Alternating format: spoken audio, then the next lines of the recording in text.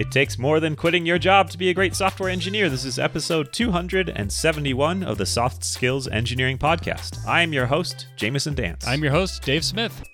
Soft Skills Engineering is a weekly advice show where we talk about the non-technical things that go into the technical job of software development and regularly tell people to quit their jobs, and are usually hypocritical because mostly we do not quit our jobs. But today is my last day of my current job. Hey, look at that. Today I'm authentic to my podcast persona. I mean, we'll do hundreds of episodes before you quit your job, so you're like 1% authentic. Yeah, that's true. Patrons. You want to read our patrons' names or special words they want us to say? You bet. I've got 2 one-time shout-outs, one to Pear and one to Timmy Garabrant. And then we have weekly shout-outs to Arun Duna, Aiden Byrne, Coshocton, Ohio, This Is Dobby, patron.com.au, we're hiring, Ira Chan, Monkey Face Emoji, Jonathan King, testingisdocumenting.org, Adrian Bordink, Roman Denisov, Fizzbuzz Influencer, Oladapo Fadeyi, Kjaren Sveinson, Will Angel, Ragnar Hardison, Nick Hathaway, Travis Sanders, Dennis Bogdanov, Braden Keynes, John Grant, Taras Haruk, Nick Cantar, Philip John Basile, and bitesofwisdom.com with a Y.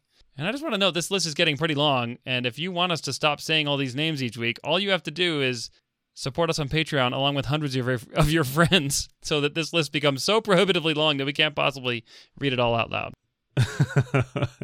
It's the only solution to scale. It's brilliant. Thank you so much. We really appreciate it. It keeps the show going. It pays for the hosting, for the editing, for the expenses of the show, which include the fine caviars that we require to fuel our bodies to give the quality advice that we give. That's true. Should I read the first question? Go for it.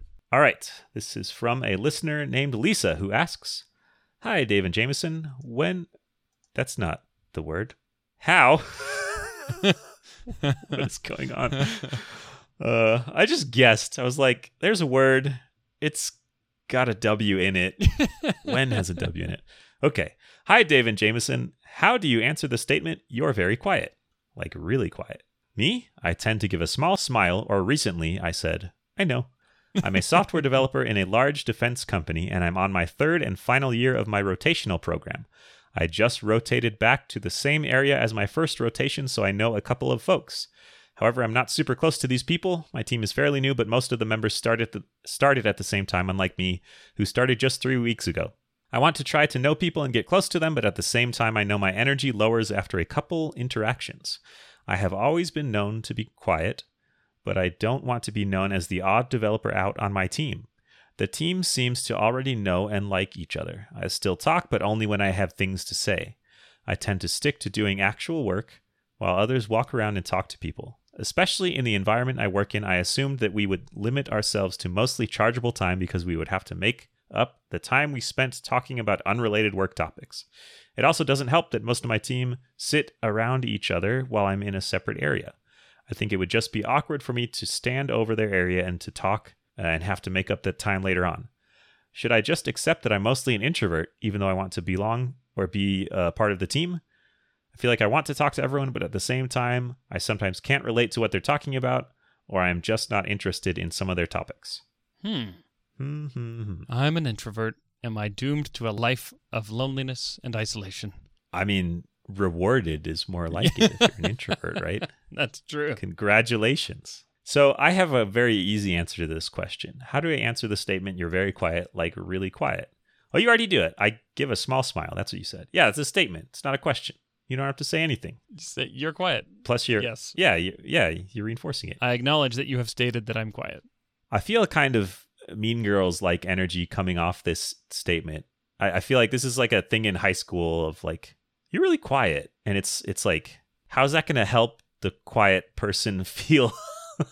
Quick, draw a bunch of attention to them. How's that going to help them feel better and more included? I know, it's weird. Yeah, I don't know. I wonder what they're trying to achieve by that. Yeah. I mean, it's like, you're quiet. You have green eyes. Yeah.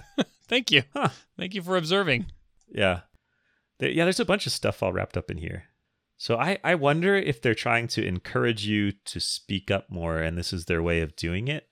If they're saying they would like to hear from you more. I think so. Hopefully it's not just like the hazing of look, you're different. Yeah. Let's hope it's not that. Yeah. But haven't you had people on your teams where you think, this person is very smart, and I wish they would say more of the things that they know on the team, like in team contexts? Yeah, I've given that feedback to several people where I wish the team knew more of what they were thinking. And did they change? In some cases they did. In some cases they didn't. It's a hard thing to change about oneself, I think. My observation has been that for the few people I've known that are like that, when I've shared the feedback with them that, hey, I want to hear your voice more in meetings, I think you have important things to say, it's the kind of thing where they don't just change. Like next week, they were the talk of the town. Like that's not the right word. Next week they were the loud and boisterous one in the meeting. I've never seen it turn over that fast, but sometimes over the course of years, they just like bust open the door like Kramer, and there's a bunch of applause as they enter the room. Hey, the formerly quiet person who is now super loud and outgoing is here. Now that I got that feedback from Dave, that's all it took. I'm the life of the party now. Finger guns all around. Indiscriminate firing of finger guns. Every direction, with no regard for human life. For metaphorical human life. Yeah. Oh, man. All it took was that one feedback session. Now I've pivoted to become a motivational speaker for quiet people to tell them, hey, why don't you speak up more and change their lives? Exactly. So long story short, in that case, people don't, if you do want to change this about yourself, it's not the kind of thing that happens overnight. I think what I've seen is that people, it takes them time to observe that their ideas actually are good and welcomed. And it just kind of takes time to build up that muscle where you feel comfortable and confident speaking in a group. Huh. Anyway, that's my observation, is that of the few people I've known who have made that transition, it was like a multi-year transition. So buckle in. Yeah, you're in it for the long run. It's going to take a while. I think there's also, there's a couple things going on. One is maybe the team wanting more input from you, but there's also a sense of wanting to be more socially connected or feel more included in the team. Question asker talks about how everybody gets together and chats, and sometimes they talk about things that I'm not interested in or don't have much to say about. So I feel like they want to be a part of that, but don't really know how. And maybe that's separate from contributing to a technical debate or discussion. Although that's certainly one way to talk more is trying to take up more space or put more things out there in technical discussions. What about the social stuff what if everybody is a fan of, what's that bicycling sport where they just cycle around in circles on that angled, the velodrome? It's almost like a race car track. Velodrome, is that what it is? Yes, there's a name. Well, the velodrome is like the name of the place where it happens, but there's a name for the event. I can't remember what it's track called. Cycling. Okay. What's it called? Track cycling? Yeah, there you go. I think so. Yeah, what if everyone's an avid track cycling fan and they're talking about the ludicrous display last night? The ludicrous. I know that reference. Famed track cycling star. Yeah, what if how do you, this is kind of a broad question. How do you find common points with people? Yeah, that's true. That's a challenge. Can be. And it's not like you can just change what you like. Well, now I like track cycling. Yeah, I did see that ludicrous display last night. I was involved. And there's another dynamic here that I'm reading in this question that makes this even more complicated, which is it sounds like your team is on an hourly billing situation.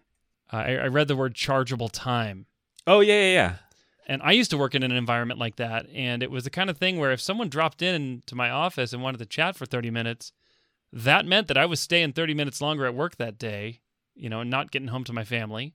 And that was always a weird piece of tension where it's like I'm trying to balance having good working relationships with my coworkers, but also not having to stay late every day to have those good working relationships because we were on this hourly billing, and I couldn't, in good conscience, charge my customer for the 30 minutes of chatting about the velodrome. Do you think some people just do, though? They just kind of lump it all in and say that's part of the job? Yeah, it's like, yeah, I think so. I think they do. And maybe you should too. So, yeah, it's like you're carrying around a big ticking clock, and then every time someone comes up to you or you walk up to them, you slam a giant button on it. It stops ticking. Yeah. Like, what's up? how's it going? And then you walk back and start the clock ticking. Or if they walk over to your desk, you let out a big sigh and Press the button. punch out. Forlornly press the button. Yeah. Got to get one of those old school punch cards where you clock in and clock out. So there is something interesting here. I'm latching onto a phrase. I still talk, but only when I have things to say. I believe that is a common pattern for people who are happier to be the quiet person in the group. But may I suggest that if you are that kind of person, you don't necessarily need something to say. You might also consider having something to ask. And it might make it a little easier for you to integrate. It's like, so you don't have common interests, which means you don't have a lot to add to the conversation. You know, like I just don't know anything about track cycling, so I can't add anything. But you can ask questions like, oh, what is the world record for 100 kilometers on a track cycle, on a velodrome? You know, sure, you could ask that kind of thing. And I think that might make it easier for you to get plugged in to the group, even though you can't materially add to the conversation. It's 579 meters long. That's a lot of loops. It is. So the track. It's kind of weird that you picked this topic, but I actually did watch an athlete try to break I think it was 100-kilometer record on one of these tracks. Huh. He failed, but I watched it. 52 miles an hour? Holy cow. No, that would be kilometers an hour. No, it says they may exceed 85 kilometers an hour or 52.8 miles per hour. Maybe for a short period of time.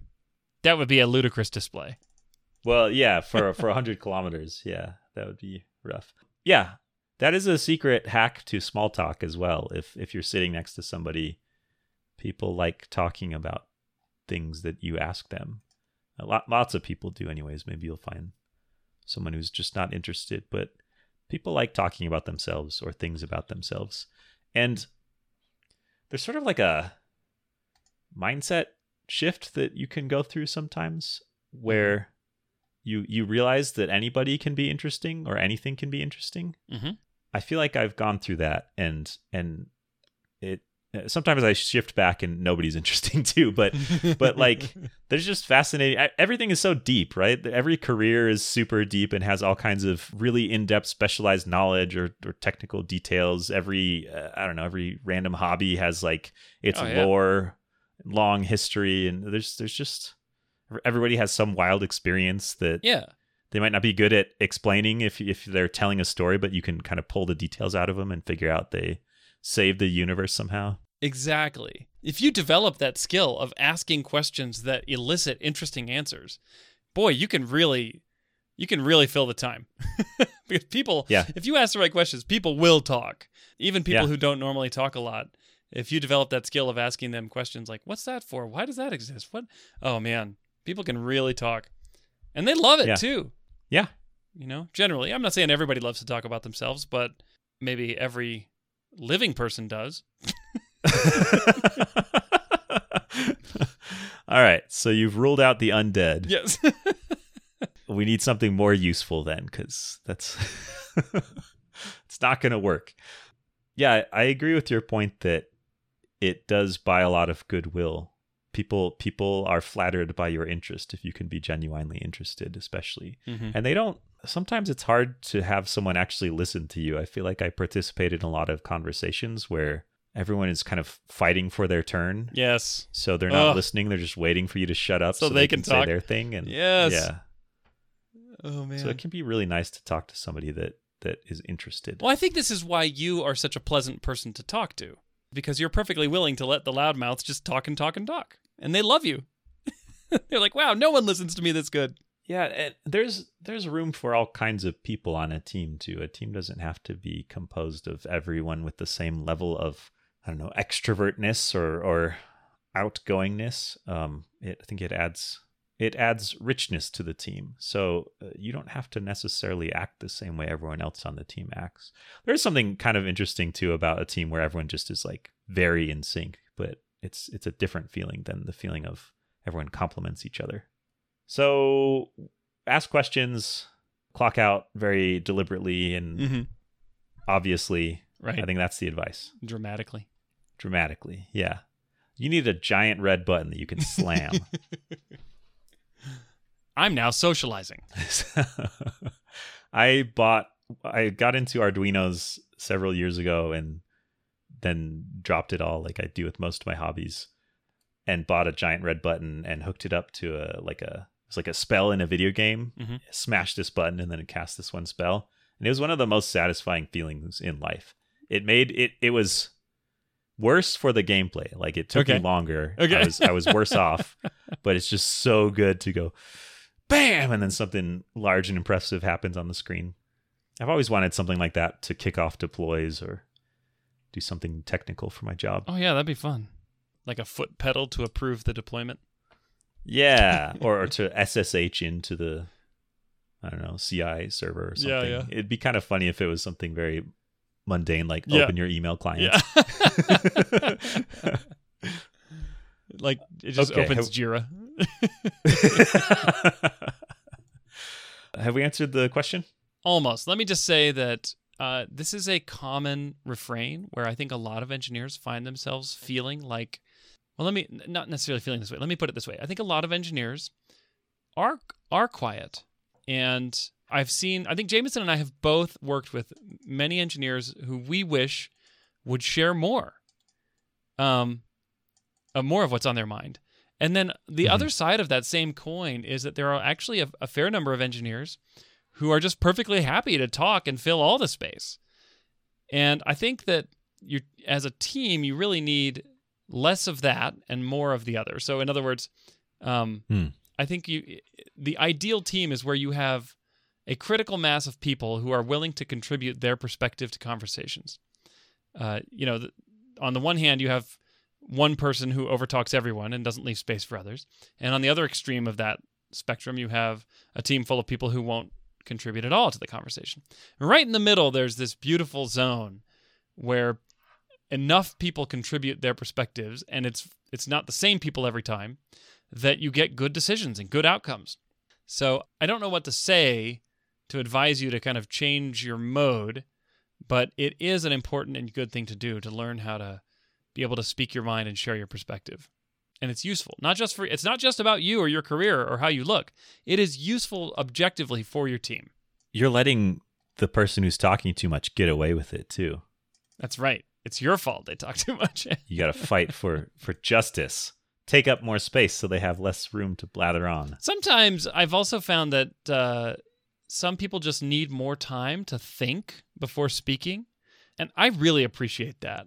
And I think you can do this in person with like hand signals, like, or even with verbiage, where you just say, I want to think about this. Give me just a moment to process that, and give your mind just a minute to percolate the thoughts. And then maybe you'll have something to say, instead of letting the conversation go so fast where it's like, okay, well, the people who are fast verbal processors get to decide what we're doing today and every day.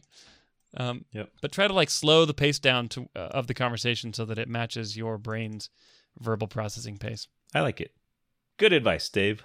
Will you please read our next question? You darn right I will. Okay, this comes from a listener named Thomas who says, Hiya, I haven't listened to all your episodes, but out of the ones I've heard, it seems like you both suggest quitting your jobs. Are we that obvious?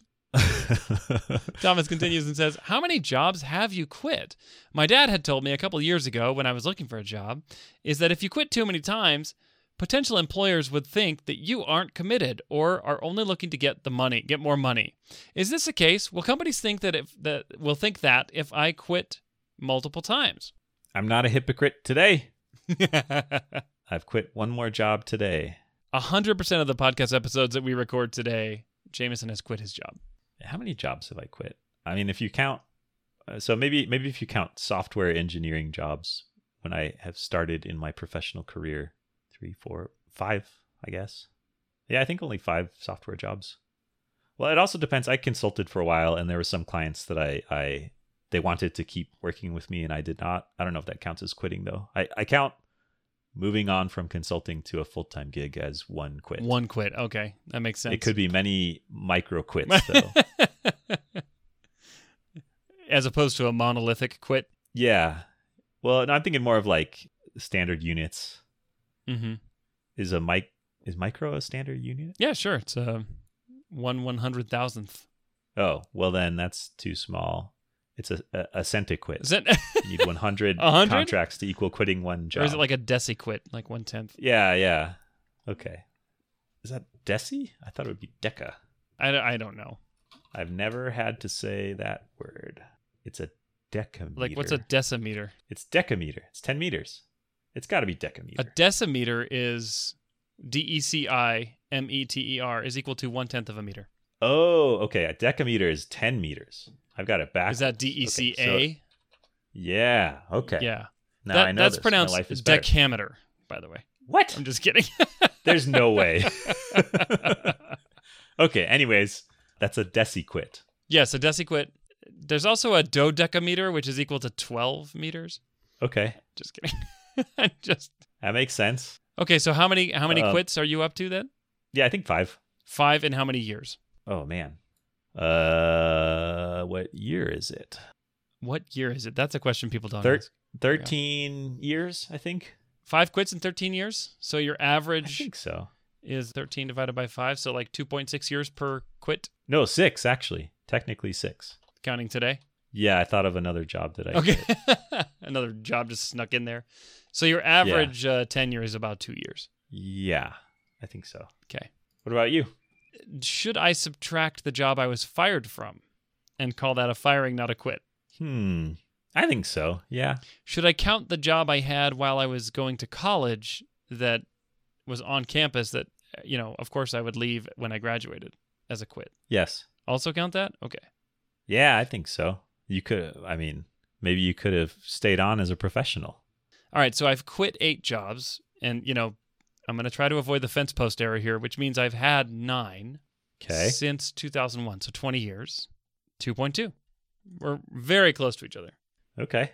Interesting. I had this impression that you had way longer tenures than I did. I think I have examples of longer tenures. Like, for example, I was at one job for 7 years, and another job for 5 years, and another job for 4 years. But I had a 6-month startup stint. Okay. Oh, actually, okay. 2 of these quits were the same company because I went back. Oh. So that kind of confuses things a little. But yeah, I started out my career with 3 jobs that were all less than 2 years in length. So a year and a month, a year and 4 months, and a year and 5 months were jobs 1, 2, and 3. But after that, it was 5 years, then a startup for 6 months, then back to the previous company for 2 years, and then 5 years, and then 4 years. And now I'm 10 months into my current job. My dad told me, okay, if you quit too many times, potential employers would think that you aren't committed or are only looking to get more money. I don't think there's anything wrong with looking to get more money from your job. Yes, we have. That's fine. I feel like this attitude is shrinking, but for a lot of years, I felt like in the industry, it was almost taboo to even talk about money. It's like, well, we all know that we do these jobs out of the goodness of our hearts, and isn't it great that they pay us, But yeah. I feel like lately, money has become a more central feature. How do I put it? I've worked with a few people who are very, very clear about, I like the job and I like the people. I like to make money and I want to make more of it. And it was actually kind of refreshing in a way, because instead of wondering, is this person dissatisfied? Are they secretly looking around? I just kind of knew, like, yeah, here's their motivation. If I can meet their financial needs and keep up with their financial expectations, then they'll stay here. And if not, then they won't. And it's very clear. Mm-hmm. So I don't think that's too bad. I mean, obviously companies want to spend less money, so there are some incentives to keep costs down, but right. Employees want more money, and turns out everybody kind of knows both those things usually. Yeah. Like, it's your manager is perfectly clear about this. Probably. Yeah. And you would be happy if you had more money. Yeah. And what I find so interesting about the whole conversation is that when people go into a negotiation for a new job, like I said, they're a little, in the past more so than now, people are sheepish about asking for more money. Like, I don't want to appear greedy. But what's hilarious is you're negotiating with someone who probably just months or ones of years prior was doing the exact same thing you were with the exact same objective, which is maximizing their money or total package. And so it's like, why do you treat yourself so differently than they would have treated themselves? Yeah. Well, maybe they didn't negotiate, so it'll make them feel sad, and you can't have that. Yeah, definitely not. Can't have that. Yeah, well, companies think that you're just looking for... Basically, will it be bad if I quit multiple times? I hope not. I mean, there's some number of... If you have a short enough tenure enough times in a row, it'll start to look weird. But I pretty regularly see like 18-month tenures and a series of them in a row, and that doesn't feel like an obvious red flag or anything. Yeah, and that really, we're getting to the crux of the question. I think that if you have too many, yes, it can be a red flag. But how many is too many? And also the number at the early part of people's careers, I think the expected average tenure is lower. But then later in your career, I think it's expected to be higher. And if I see a 20-year career full of 6-month stints, that will definitely raise a red flag in the hiring process that will need to be explained. It doesn't mean you're not going to get the job, but you will need an explanation. Like, are you going to leave this company in 6 months' time? I think it also depends a little bit on the job. Mm-hmm. I think if you are in some kind of leadership role, there's sort of an expectation that you stick around a little bit more and provide a bit more stability. So if you were a director or something and you had a bunch of 6-month stints, then I would think, well, we don't want to bring in a director that is responsible for so much of this org, but will stick around for 6 months and kind of shuffle everything and not have time to have an impact. You're kind of steering a bigger ship that moves more slowly at higher levels. But an individual contributor, then you can come in and make contributions in a shorter amount of time. Mm-hmm. Well, what will companies think if I quit too many times? I think they'll all think, well, that's just because they didn't work for this company. But we're different. We'll keep them because we have solved all the problems that caused them to quit the other company. Yes, we don't have an attrition problem. Yeah. Man, it sure took them a lot of tries to find us. Poor them. Just all this time, they've just been searching. And what were they searching for? Yep. This company. This company. It's perfect. We're here. Yeah. Also, this is very dependent on the market being frothy for hiring developers. And it is especially frothy right now. I feel like we've been saying that for years, but it feels more true than it was a few years ago. It is true. Strange, right? Yeah. I thought we had reached peak frothiness, but there was more. Turns out that's a common trope in our industry, though, is, I thought that was the most that could ever be of this thing. Oh, nope. Yeah.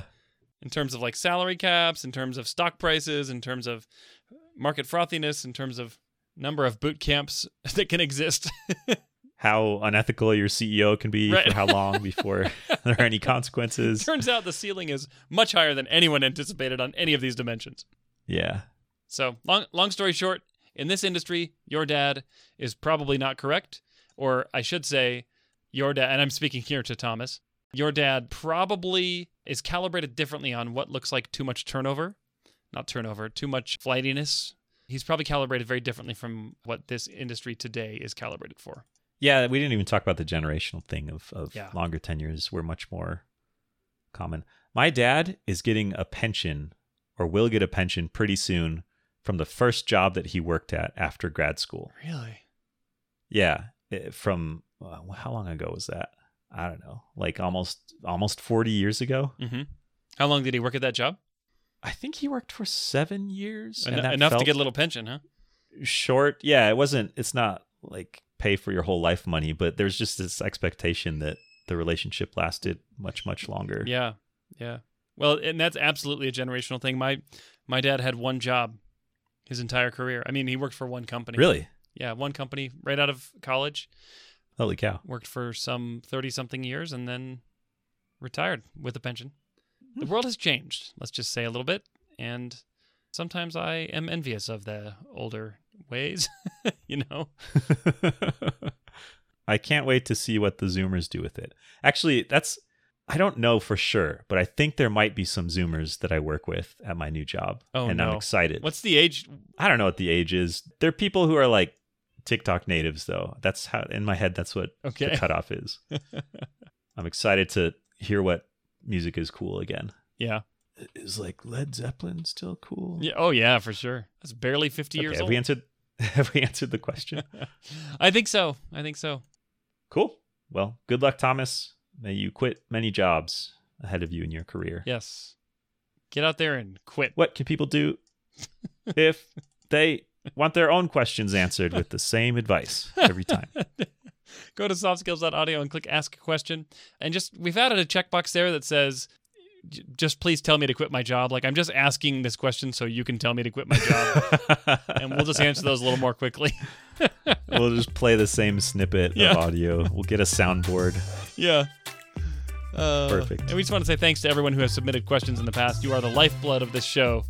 Thanks so much for asking all those questions. We have a fair number in the backlog, but we are committed to getting through all of them. Right now, if no new questions came in, we've got material for a few years.